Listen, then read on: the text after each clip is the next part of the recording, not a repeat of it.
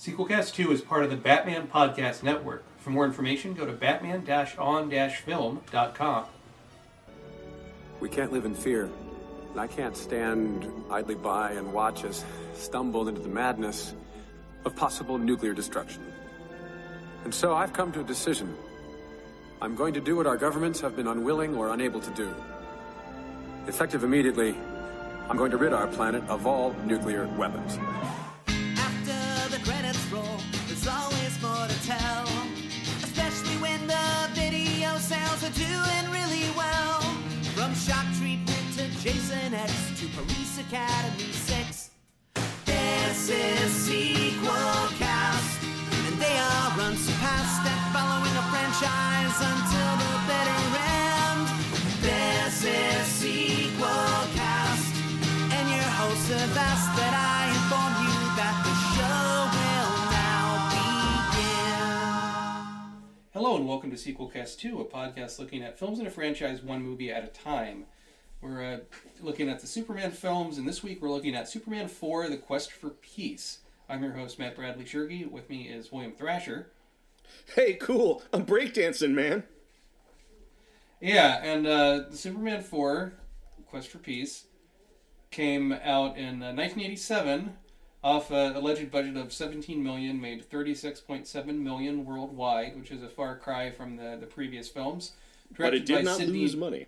It did not lose money, no, but directed by Sidney J. Furie, produced by Golan and Globus, Menahem Golan and Yoram Globus, screenplay by Lawrence Conner and Mark Rosenthal, based off a story by Christopher Reeve, Lawrence Conner, and Mark Rosenthal, based on characters by Jerry Siegel and Joe Shuster, starring Christopher Reeve, Gene Hackman, John Cryer, Margot Kidder, with music by Alexander Courage, adapted from themes by John Williams, cinematography Ernest Day, edited by John Shirley.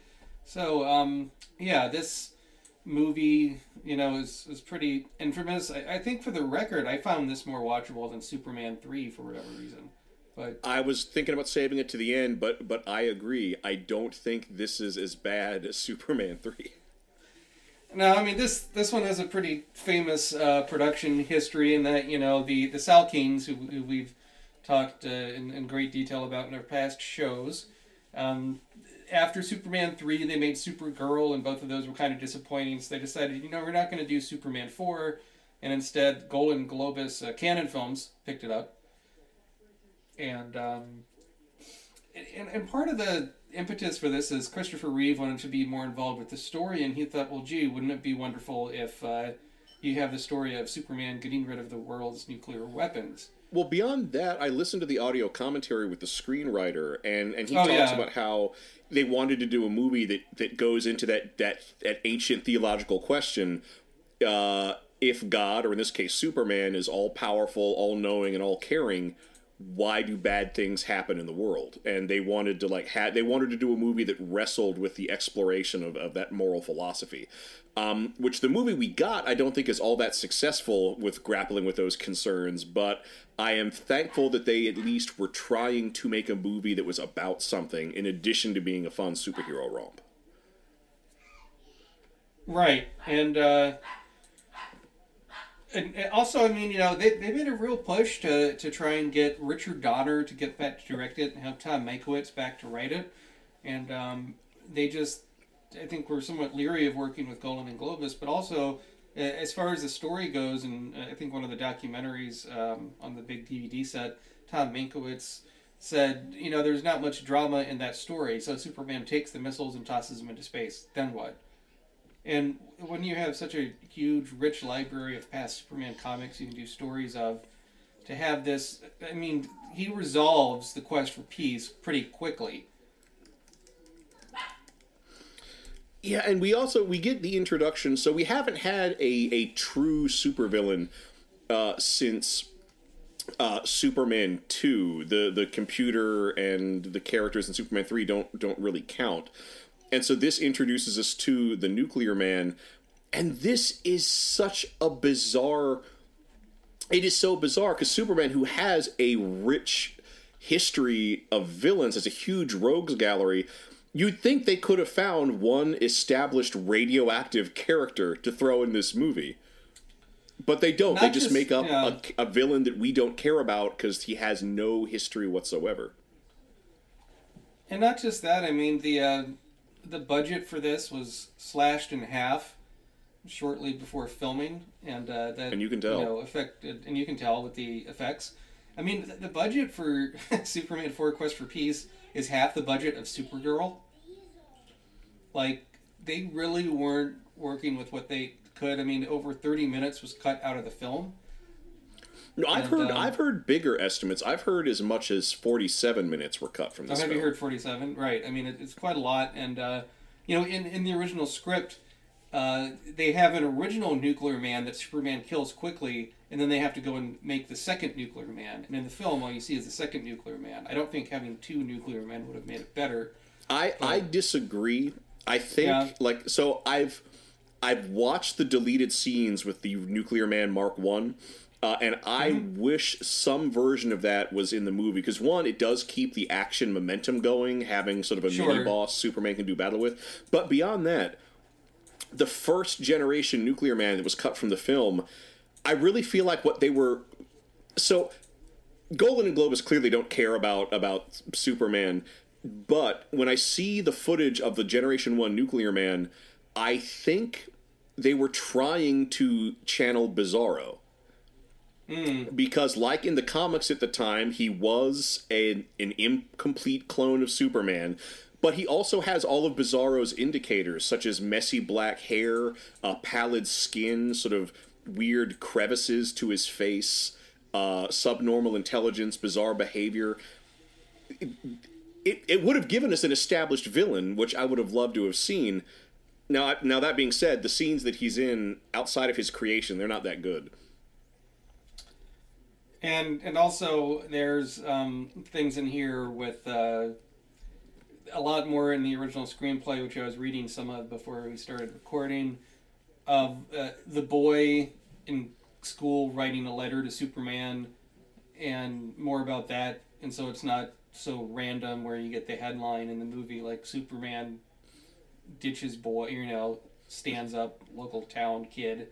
In the movie, I think it's very abrupt in the screenplay. That sort of built up more, and that kid is more of a sub-character. Although, oddly enough, in the script, the kid is like a high school student. Yeah, I think I think they did go a bit too young. Mm-hmm. And maybe, middle school would have been a good middle ground. I think high school seems a bit old. But and you don't get much of a setup as to why, about the Cold War. Like, you could have had more building up with the nuclear stuff and have that happen later. I don't know. And then, I mean, you're right, that the action in this movie is very focused towards the last half. They pretty much cut out a lot of the story beats and had it be mainly action. I don't think it helps they have a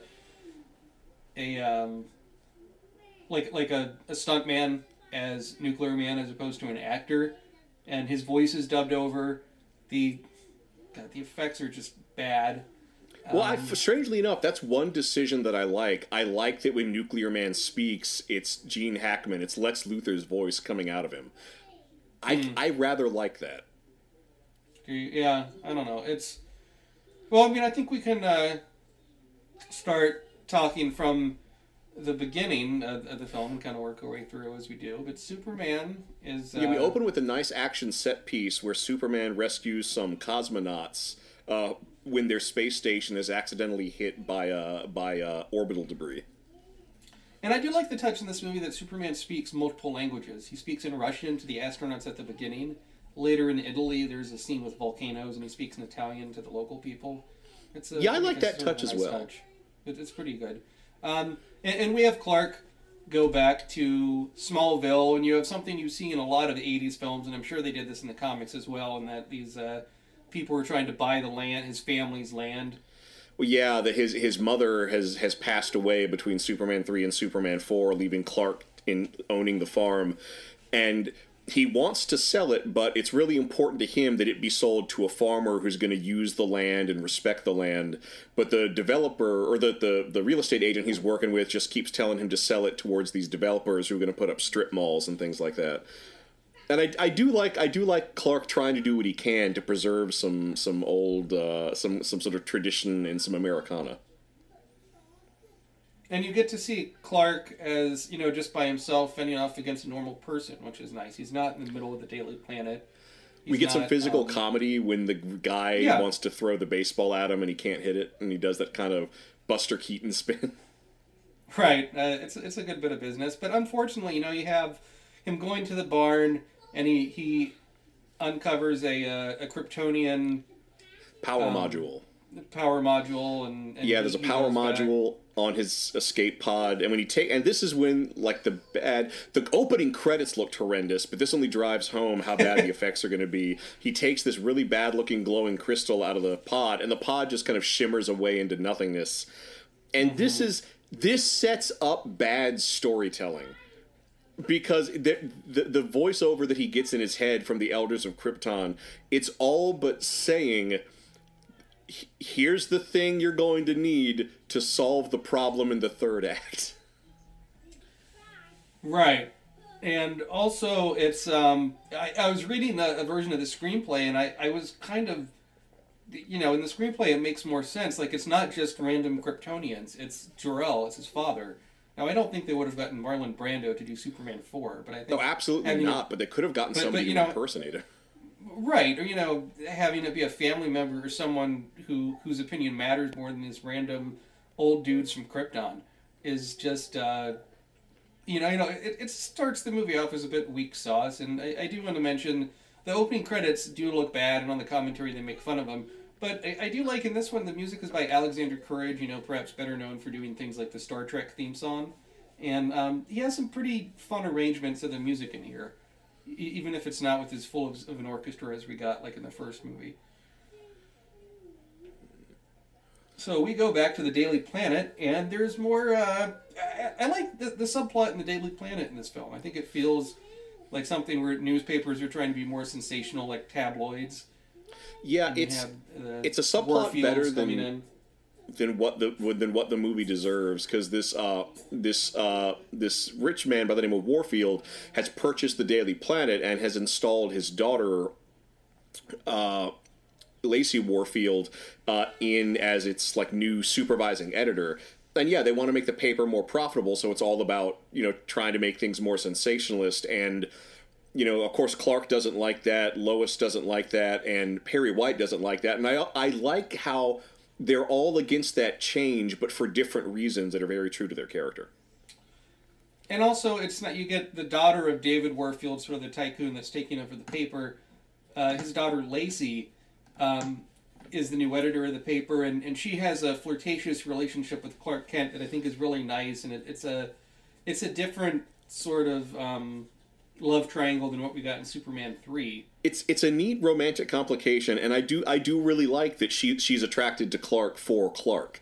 That she likes his honesty and his sort of down home attitude. One thing I want to point out as far as the Superman mythology, there is a long precedent in Superman stories to work with double L's. You have Lois Lane, Lana Lang, Lex Luthor, and there are a few others. And I feel like Lacey, oh good, we've got one L, where's the second one? We don't get it. And I realize that is the most nitpicky comic book nerd thing. And yet they're halfway there, although I suspect Lacey is probably an accidental first name. Yeah, it could be. And, we get Superman going back to the Fortress of Solitude, and once again which has grown back, apparently. Yeah. That's right, because he destroyed it in the second one. And, they sort of talk about that, Earth needs to solve its own problems. And I don't know, it's just so on the nose, and you could have done something, in the screenplay it has interesting things where as he's listening to these Krypton recordings, it flashes back to scenes from the first film of Krypton blowing up and stuff. Which could have been, sort of interesting. I think they could have done a better job of building just as I mentioned earlier, the nuclear threat in the world at the time. Because you don't get much context. Like Superman, he gets the letter from the boy, and he wants, Clark Kent gets Superman gets the letter, and he wants to get rid of nuclear weapons, and then he does it. But there's no drama, there's no real conflict. These talking heads talk to him. So what? Yeah, and because it's strange because in the first they don't even invoke the first movie because in the first movie he has to deal with 2 nuclear missiles. Oh, that's right. They could have invoked that to give it some quick context. Or maybe last time he did something with nuclear missiles that killed off Lois. Like maybe he has some anxiety over that. But yeah, you're right. It's nothing. He just puts them all in a sack and tosses them into space. Well, and goes to the UN and everyone applauds and. Well, yeah, because initially, the boy writes a letter to the paper, and they publish the letter in the paper, and Superman kind of visits him visits the kid in school to kind of explain that it's difficult and he doesn't feel right making that decision for the people of Earth, and that he doesn't really have a better answer, and that leads to the Superman tells kid buzz off headline. Yeah, it's a very very cheesy headline.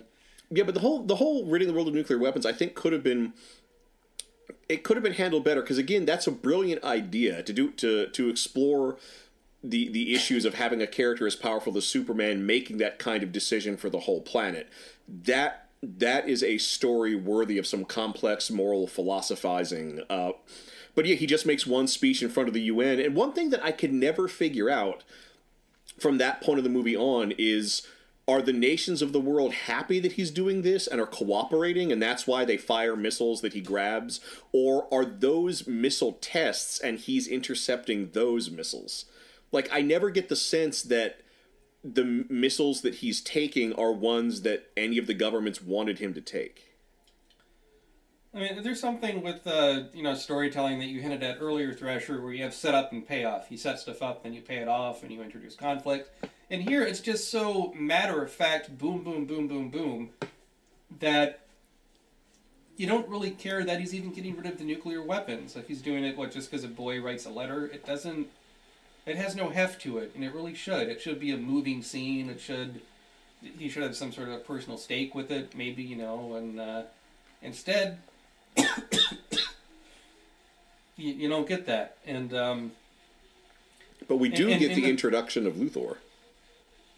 Yeah, two Luthors at that. Here you have Lex Luthor gets broken out of prison by his nephew, Lenny Luthor. Lenny Luthor is played by John Cryer, who's better known for being in, the John Hughes films. Well, 2.5 Men in more recent years, yeah, but also he was in Pretty in Pink. He's got his biography, So That Happened, and this may be apocryphal, but I believe that this movie only gets one sentence in that book. I was looking online, and the AV Club has their kind of random roles mentioned, or it was some article in the AV Club. They talked to Cryer about Superman 4, and he said he'd love to come to a convention to talk about it, and he said he remembers, being excited, being in a big, big budget, or not big budget, comic book movie, and he liked Superman and stuff, and he met up with Christopher Reeve for lunch in New York as they were working in the effects, and he's asking, how's the movie doing? And Christopher Reeve was like, they have no money for the effects, this is going to be terrible, and kind of he laid it to him straight, and he said that was sort of heartbreaking, but he enjoyed the experience of working on it and working with Gene Hackman. And, it's like once they convinced Gene Hackman to do this film, they were able to get Margot Kidder and everyone else to come back on because they had difficult experiences in Superman 2, switching directors to Richard Lester. And but it also strikes you as lazy, and I think we've said this before. This is the 4th Superman movie we've talked about. Lex Luthor is a bad guy in 3 of them. I mean, he is the nemesis, but yeah, this is why the Nuclear Man should have been a character like Reactron or some other Superman villain. Oh, that being said, though, I love seeing Gene Hackman as Luthor in this film. He's not phoning it in. He's doing a great job, and so I haven't seen this movie in a long time, and I was expecting to hate Lenny Luthor. I didn't. And I think it's because this particular interpretation of Lex Luthor is at his best when he has a dimwit to play off of. Yeah, I mean, it's the equivalent of Otis, right? It's someone that he picks on all the time, and just Lenny's clothes are very much of the era with the hair and the sort of the surfer dude accent. Yeah, he talks he talks like a surfer dude, acts like a rocker, and dresses like a punk. Mm-hmm. I mean, it's almost like if you teamed up Lex Luthor with a Ninja Turtle. It's kind of ridiculous, but it's although fine. This prefigured those Ninja Turtles. It did. It's fair enough. And I like that as part of Lex's plan, he goes to a museum in Metropolis where Superman's hair is holding up like a 1,000-pound weight. 1,000-pound weight.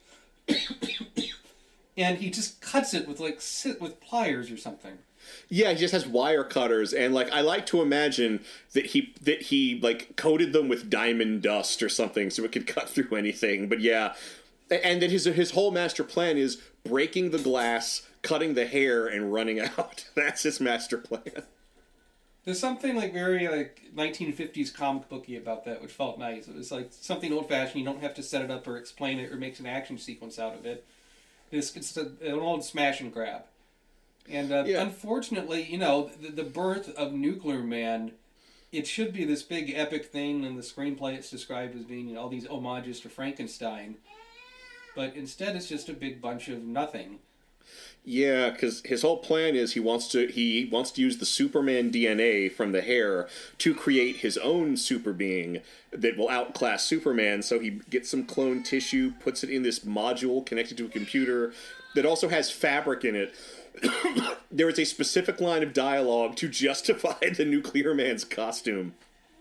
They hide it in a nuclear missile, trick the army into launching that nuclear missile in another great bit of Gene Hackman comedy. That gets put into Superman's nuclear net. He throws that into the sun. And yeah, like there's a cartoon blob that comes out of the sun and turns into a cartoon fetus and then turns into the Nuclear Man. And the Nuclear Man has very 80s hair, all teased out. And the LeMay outfit with the bare arms and the power skirt. Yeah, it's Zach Brannigan's uniform. It is. It really is. But we mentioned, you know, there's just no personality to him. He's just a force of nature with long nails that scratches Superman and makes him sick. And then also, like, telekinetic powers as well that he just kind of summons. That's the one thing, is they do sort of keep the Nuclear Man's powers consistent. But the Nuclear Man is where we start to get some really horrible mixed metaphors. So Nuclear Man is supposed to be supercharged because he's born in the sun, but that also makes him solar powered, so in darkness he just goes completely catatonic. Right. And yet later you see him in office buildings that aren't especially brightly lit, and you think that would weaken him somewhat, but not really. Yeah, they're really selective about when that weakness does and does not take effect. Mm-hmm. And yet, you know, in the middle of all this, I think you get what might be my favorite scene in the film, in which it's a double date between Superman and Lois and Clark and Lacey. The idea for this scene is great. The dialogue as written is great, but on screen I find the pacing to be very, very off. It's not as rapid fire and rat-a-tat-tat as it needs to be. But I do like Christopher Reeve's physical comedy when they're all getting in the elevator and he lets himself get hit by the luggage cart so that he can't make it into the elevator, just so he can change into the Superman costume and wait for them on a balcony. Well, then you have Superman, he keeps like jumping off the ledge and then running in the building and running back up, and it's trying to be a bit of a comedy of manners, and even if the pacing isn't what it should be, yeah, I mean the intent is nice, and it's a nice sort of moment for Clark. You know, it's always all about, these movies are called Superman, they're not called Clark Kent after all, but it's nice you have some good Clark moments in this film.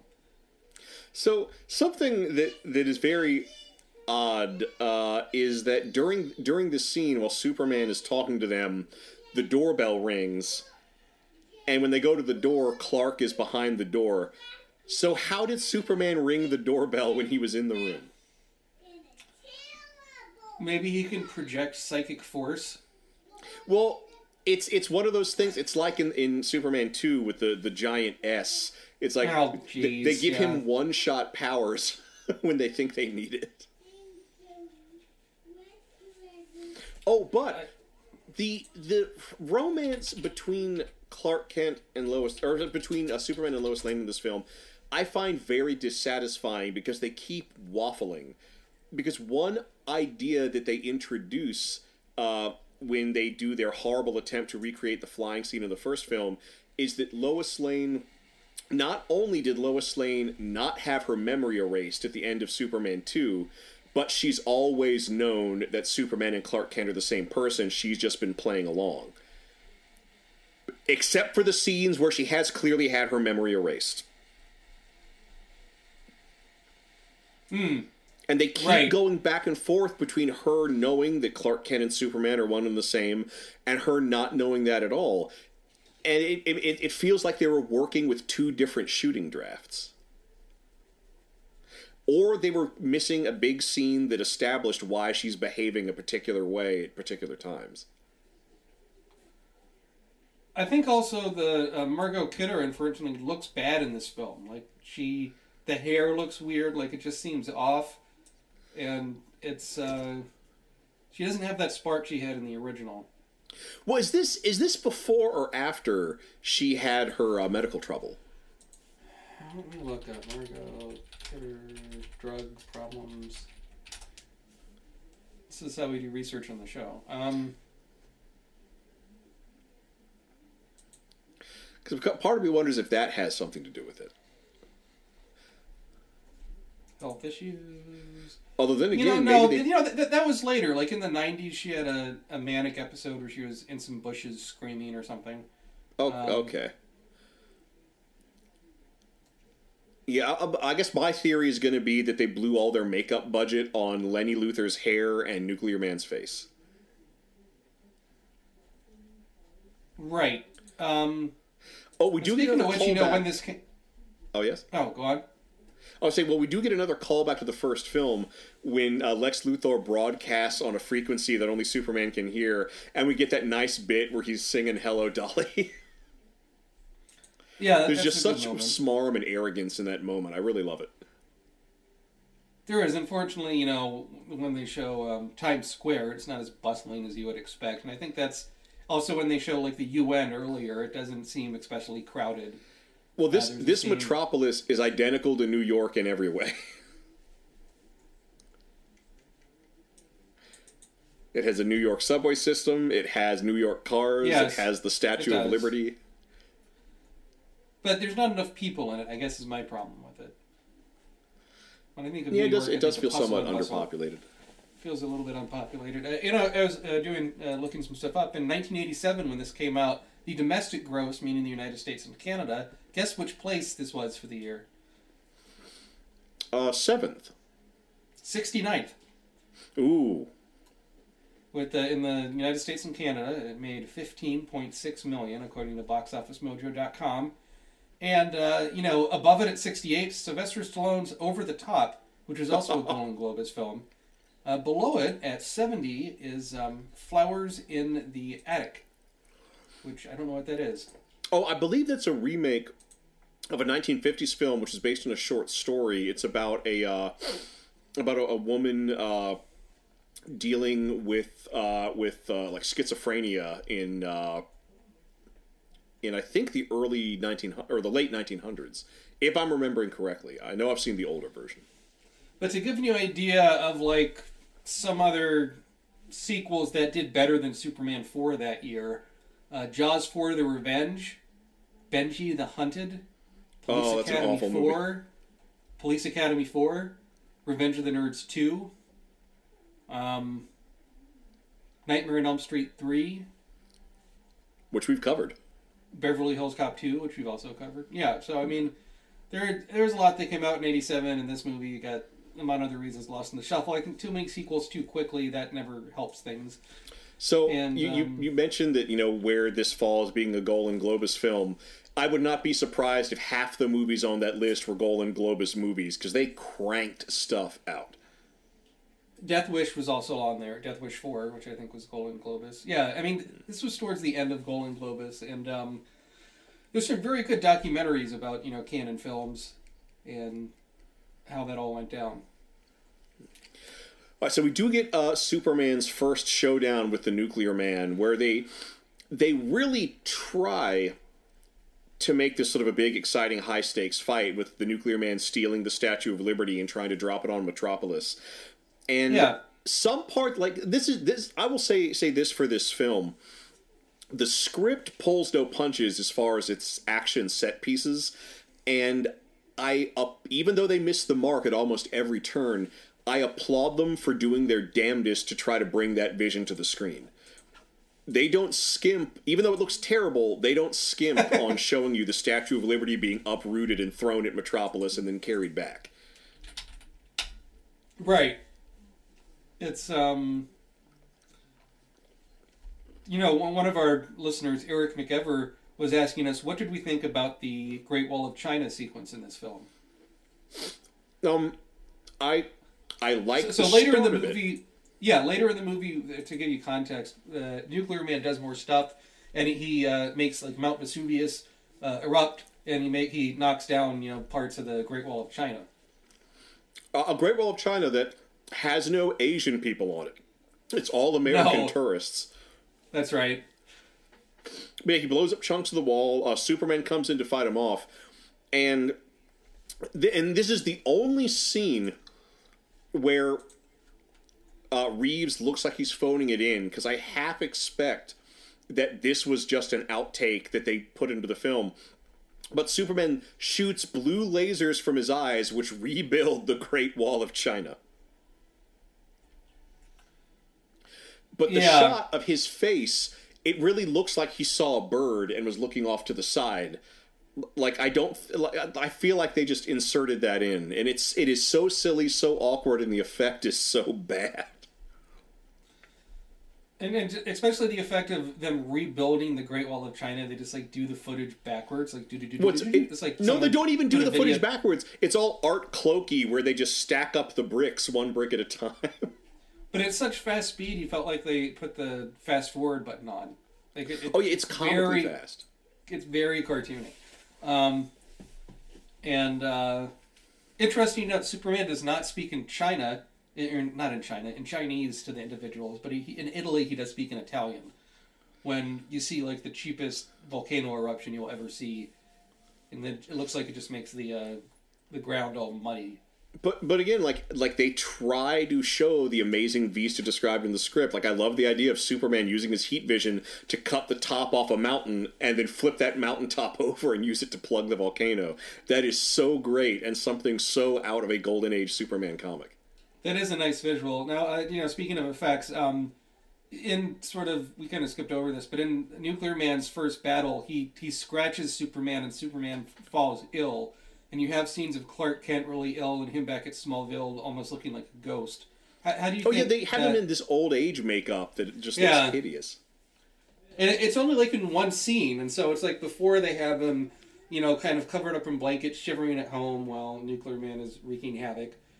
Yeah, it makes me feel like there was a whole subplot about Superman getting sick and weakening.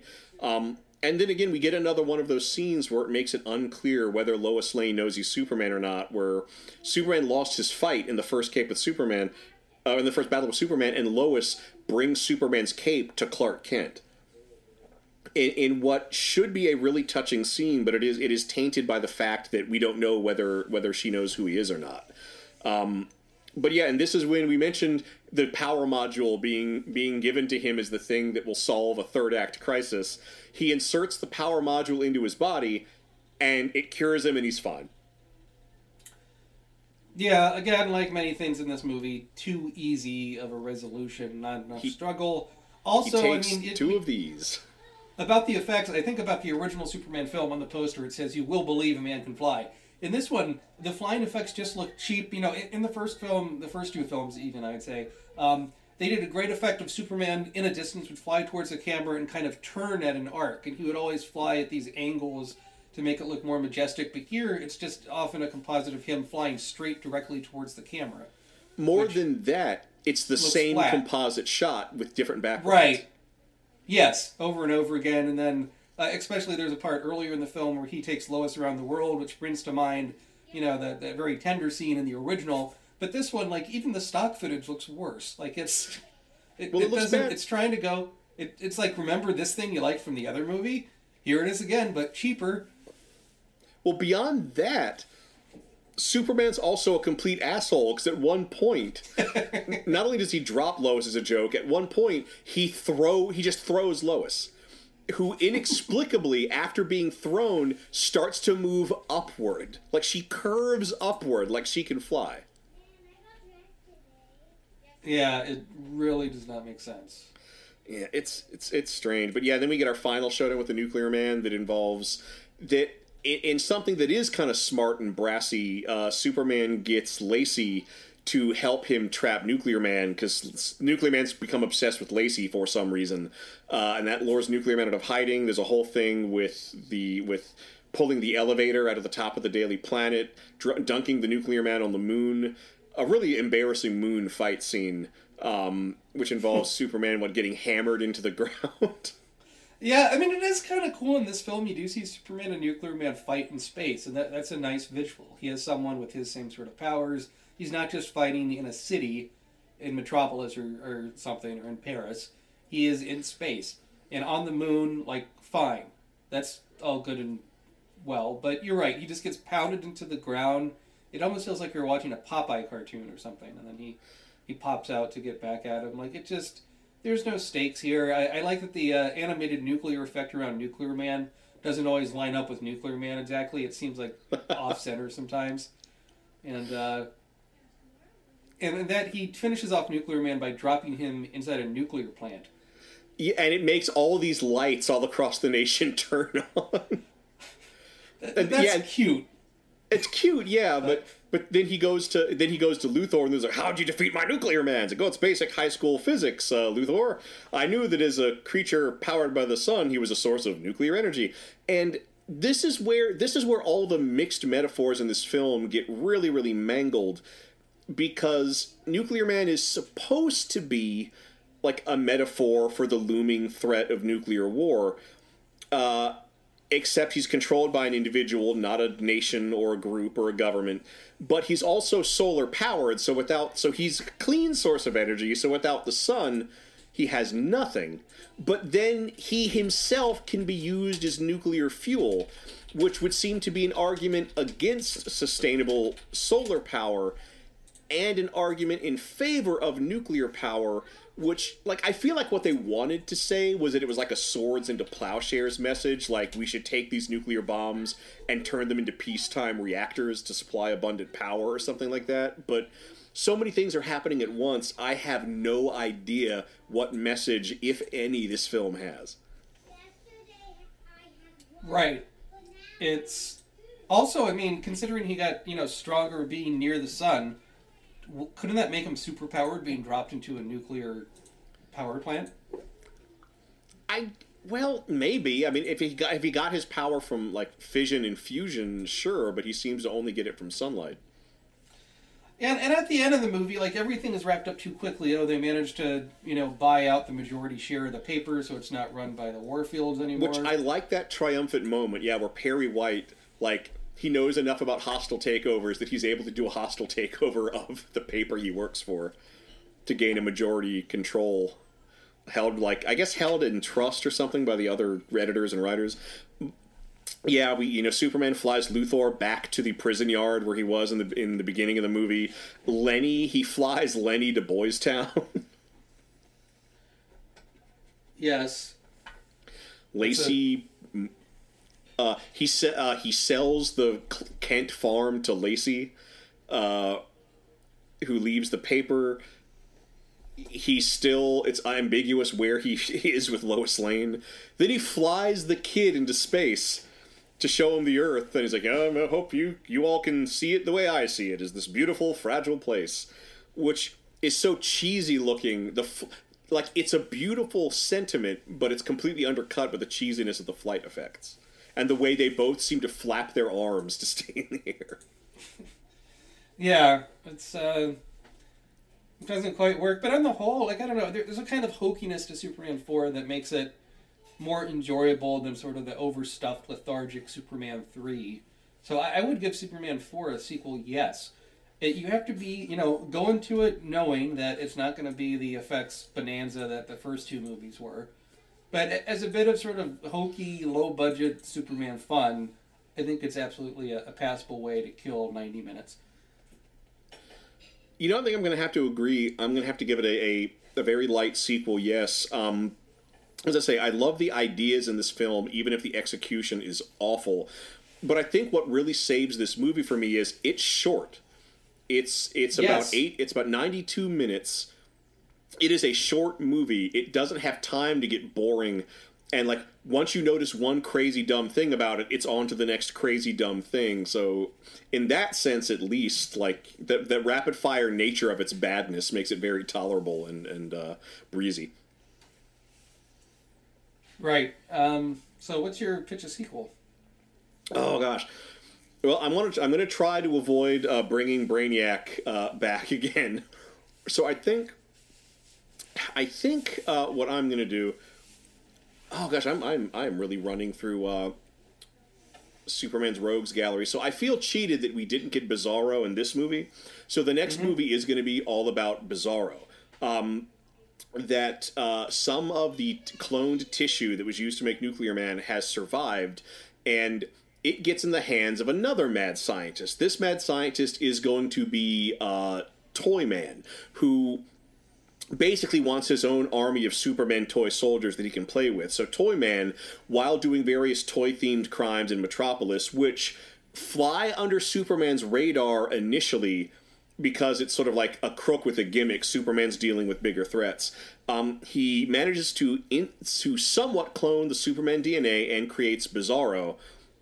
It starts creating an army of Bizarros who he sort of sends out in the world to do these grim parodies of everything that Superman does because he wants to literally turn the whole world into his plaything.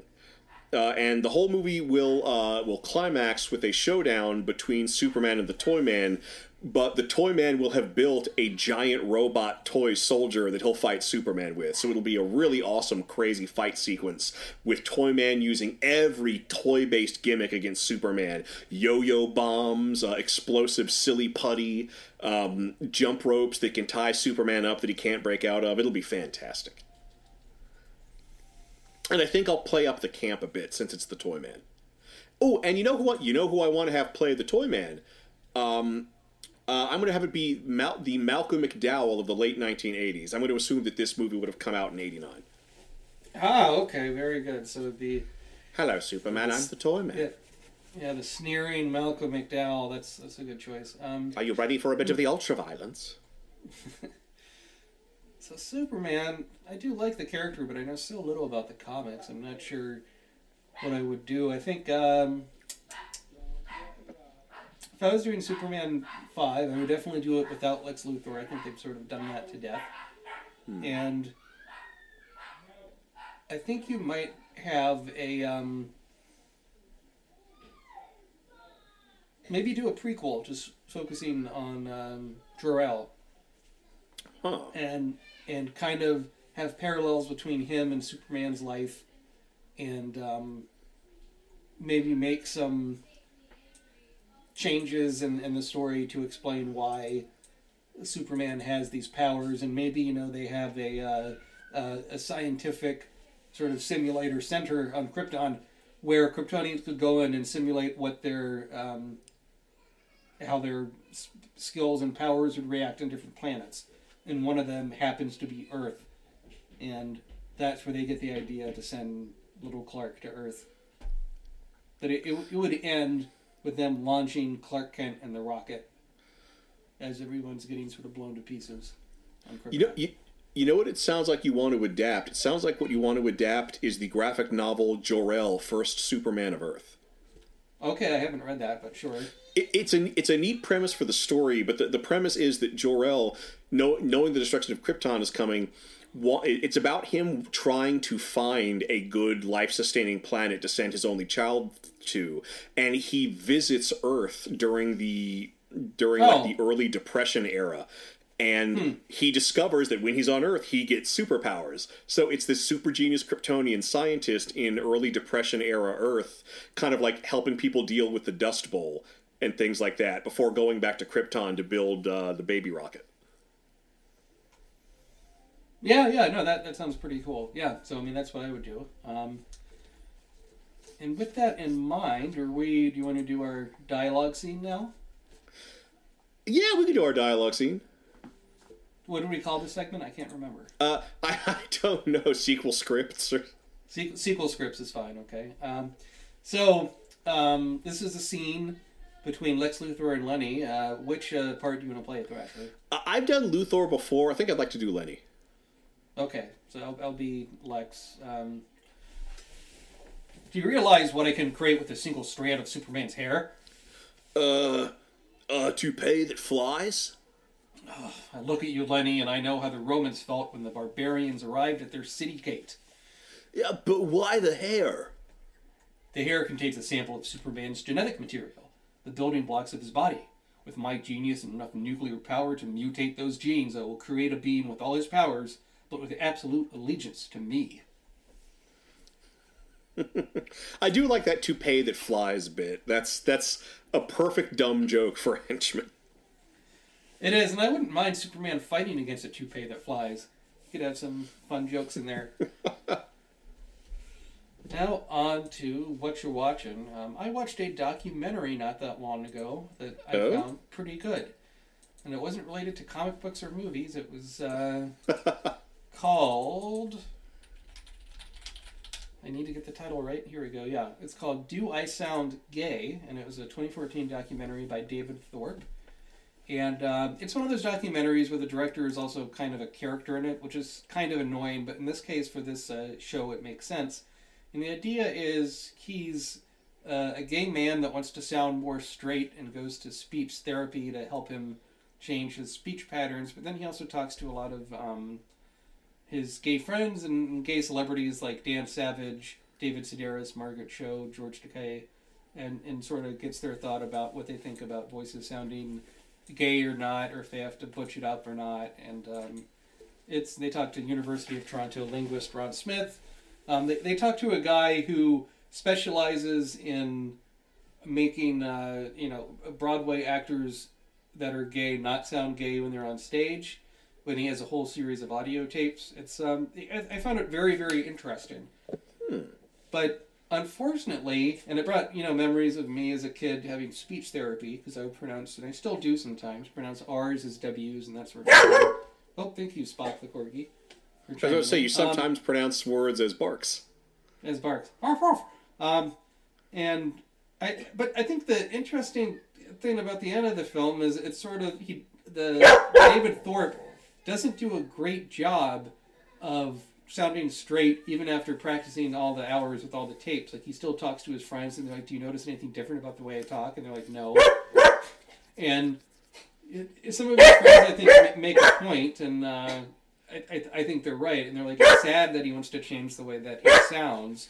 But they also go into a bit about the stereotypical gay-sounding voice coming from stereotypes in the movies, even as far back as like the 20s, but also going into things like early gay celebrities like Paul Lynde and that sort of a thing. So, Do I Sound Gay was good. I wish it would have been better. It doesn't come to any big conclusion at the end, but you get some fun stories from different people. And it's interesting. I just wish it would have been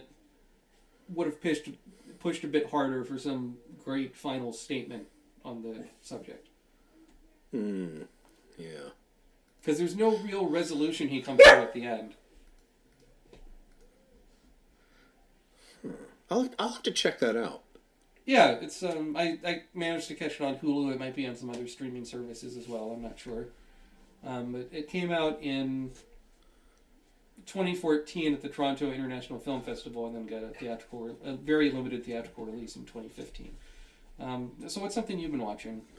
I'm going to get this one out of the way just real quick. I watched the complete series, The Toys That Made Us, which is a documentary series about toys, which was fantastic, but way too short. There's only like 4 episodes. Although I did find out last night there is a second season in the works, so I cannot wait to see where it goes.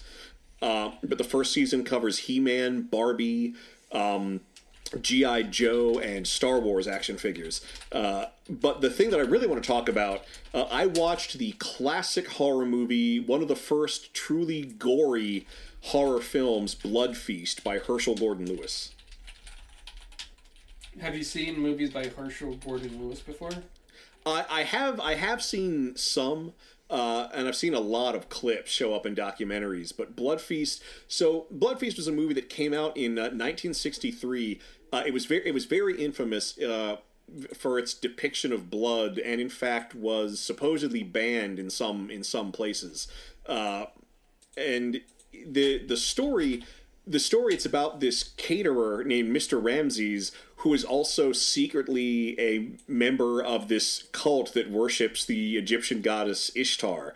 Or at least in the movie they claim is an Egyptian goddess. I believe the historical mythological Ishtar was Babylonian, and he's a cannibal cultist, and he kills people and uses their meat in these rituals.